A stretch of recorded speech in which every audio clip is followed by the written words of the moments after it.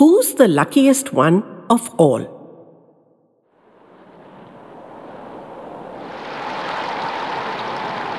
My teeth chattered and my flesh quivered incessantly from the wet and cold. I could hear someone scrabbling away inside the house, but not opening the blasted door. Surely they couldn't be so bloody-minded. I drummed another desperate rat-a-tat-tat. I was ready to yell that I knew they were in there, and would they just open the door before I died here? But just as I took a lungful, I could hear someone turning the bolts and locks, and I calmed myself down and got ready to be polite and beg for shelter. The door opened a crack, and a weathered old face with watery grey eyes peeped through. "Yes?" says he in a questioning tone, as if he thought I might be out selling encyclopedia. I explained that I'd got lost in the storm and was nearly dead from cold and exhaustion when I saw the lights of this cottage. Incredibly, the cussed old beast started giving me directions to the nearest road. "Follow that path down and take the left fork and cross the stream, though it might take a while since the stream may be in full spate, but I could safely sit it out under the big tree no matter how angry the stream became." His dense imperviousness had me in full spate, forget the stream. And I was so angry I could have told him exactly where he could go himself. In this weather, the old coot was turning me out in my wretched condition to shelter under a tree. Under a tree! I almost put my fist through his silly, wrinkled face. But the horror of seeking my path again in the deepening dark and frigid cold took their toll, and I collapsed. The next thing I knew, I was being lugged feet first into the cottage. I had the wit to stay inert, so the idiot man didn't get a chance to say, "Okay, he's recovered. Turn him out again and point him in the right direction." I felt two sets of hands tugging and tumbling me onto a couch. I finally opened my eyes hesitantly, and a little old lady was standing alongside the big brutish ass. Both were evidently exhausted from their efforts, and I felt a bit of a bore. They looked at me with terrified eyes, and the woolly old lady said beseechingly, "You won't tell anyone, will you?" For the life of me, I couldn't guess what the bleeding heck she meant. I must have just gaped at her. The old coot grabbed me by the collar and threatened to do me physical harm if I besmirched her fair name. "I promise you," he said that. "Besmirch her fair name. Do you think I can make up stuff like that?" I said, Okay. Just tell me what I was not to tell." By then, she was grabbing his arm, pulling him off me, saying, "Let him go, Dan. He looks weak in the head." After the rotten day I'd had, this was ripe. It really was a bit too bloody much. So I pulled up the last reserves of my strength, pushed off the old coot and sat up, with the two of them scuttling back as if I were a vicious murderer, and told them I most certainly was not weak in the head, nor was I interested in besmirching anyone's fair name. What I was a trekker, mangled by the storm and seeking shelter. And would they be good enough to provide such shelter and send me on my way in the morning? There were some moments of stunned silence with everyone gaping at everyone. And then the woolly old thing collapsed into a chair and held her heaving chest in relief. It took a bit of patient explaining, but I finally convinced them that I was genuinely lost, not a spy for whatever malfeasance they were perpetrating. Immediately, they started bustling around organizing hot tea and dry clothing and making me take off my wet socks and shoes. It was only after dining and clearing up, in which I helped like a right proper gentleman, since I'd got my moxie back by then, that I popped the question, What about my arrival had panicked them so? The answer's a bit of a shocker, so prepare yourself. It turns out these two nothing-to-look-at wrinkled old bags, Woolly and Coot, were living in sin. So naturally they didn't want news of their shenanigans getting out and besmirching. You get the drift. I did my shame and scandal in the family routine, but I wouldn't have lost any sleep over it, though they were obviously guilty as hell. So I swore myself blind not to tell, which immediately made us co-conspirators and bound us together in an unholy trinity. Coot stationed himself in Papa Bear's big chair. I had the couch, since I was still technically in recovery, and Woolly had Mama Bear's rocking chair.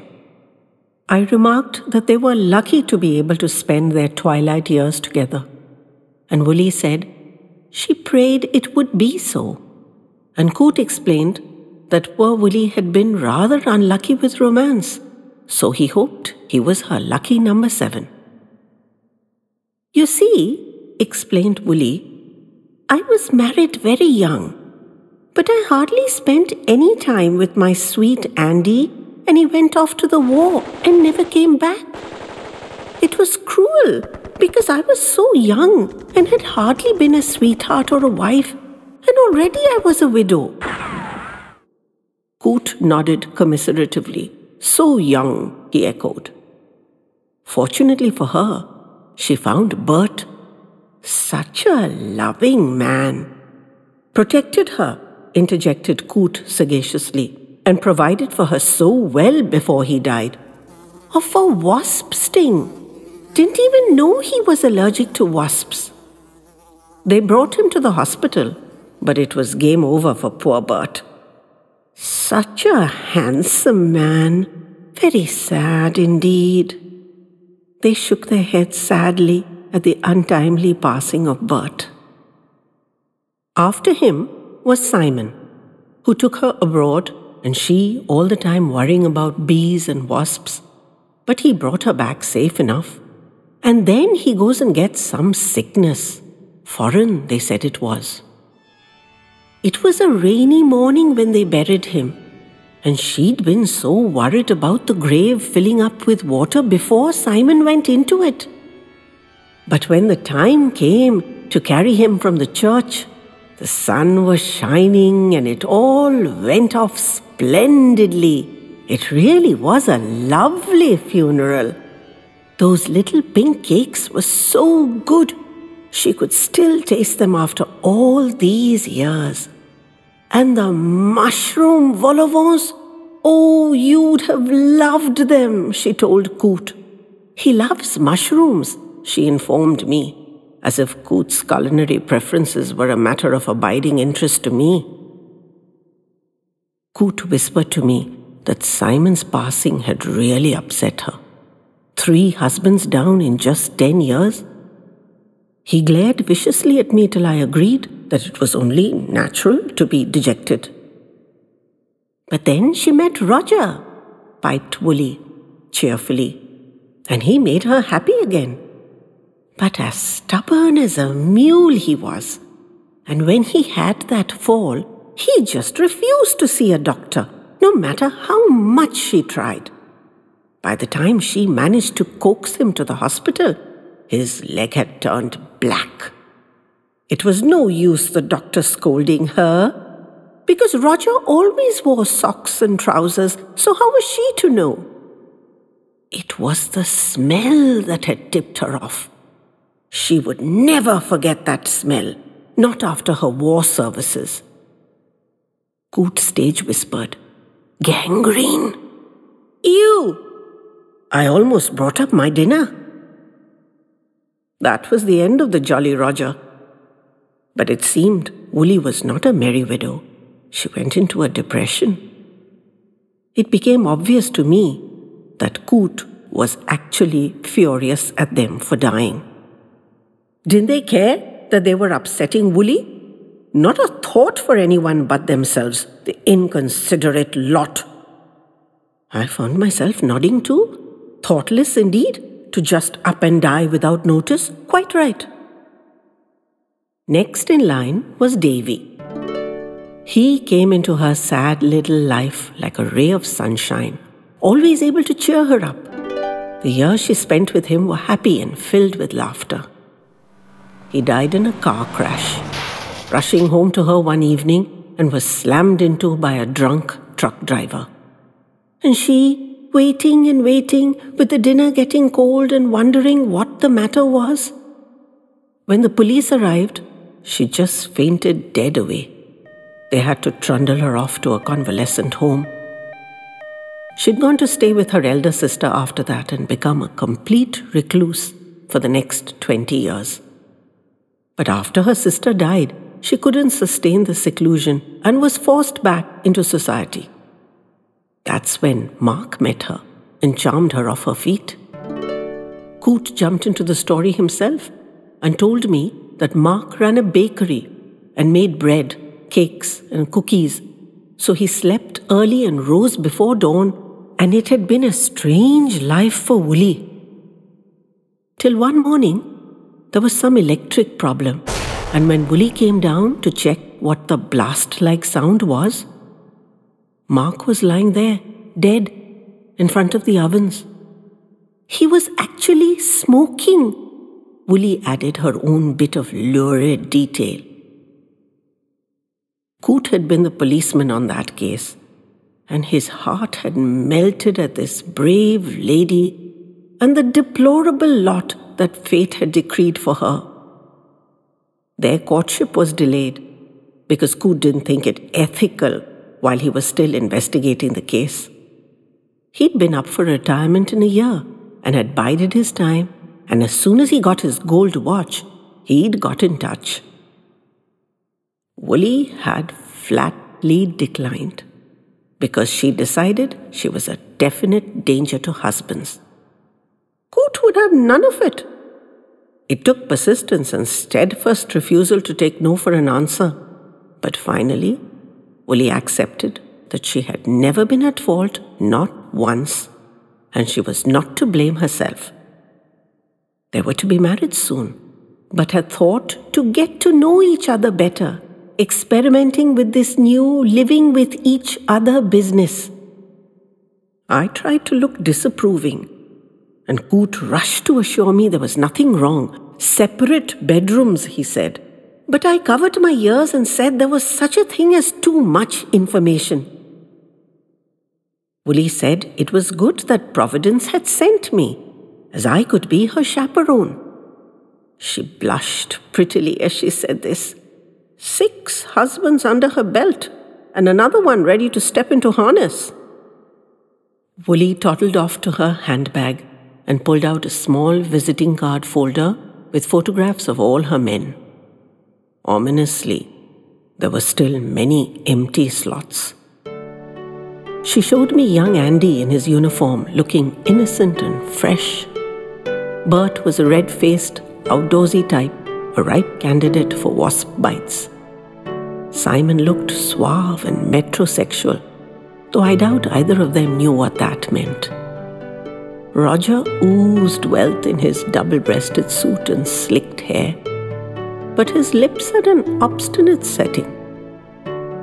Davy looked the life of the party type, with a jaunty smile and crinkled eyes, and Mark, with his buzz-cut head, was the archetypal salt of the earth. There was a picture of Coot too, looking crisp-chested and official, and she admitted she was a bit ahead of the starter's gun, but they'd be married soon and he'd be there by right. Coot looked so proud you'd think he'd won an Olympic gold. Nevertheless, I can tell you, I was plenty uneasy that night. Who knew how toxic her presence was? I was grateful for the warmth, the food and comfort. But if I could have, I would have fled into the dark and the rain and escaped her baleful influence. The only thing that kept me there was that I certainly wasn't a husband candidate.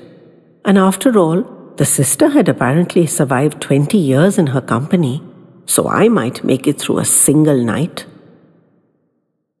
I watched them go into their separate bedrooms, waving goodnight to me and blowing each other utterly innocent air kisses.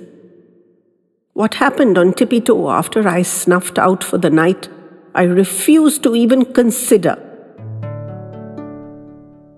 I watched them grow old together peacefully and die within weeks of each other many years later. Before you ask, she went first, and he pined away and followed her in short order. Coote believed he was the luckiest man on earth, since he won the queen of his heart and could adore her all her days. And Woolly thought she was the luckiest, since she finally found a husband with whom she could live till the end. But I know I was the luckiest, since I made it through that perilous night with death hanging over me by just a thread, and endured to celebrate their nuptials, mourn their funerals, and now to memorialize their amazing love story.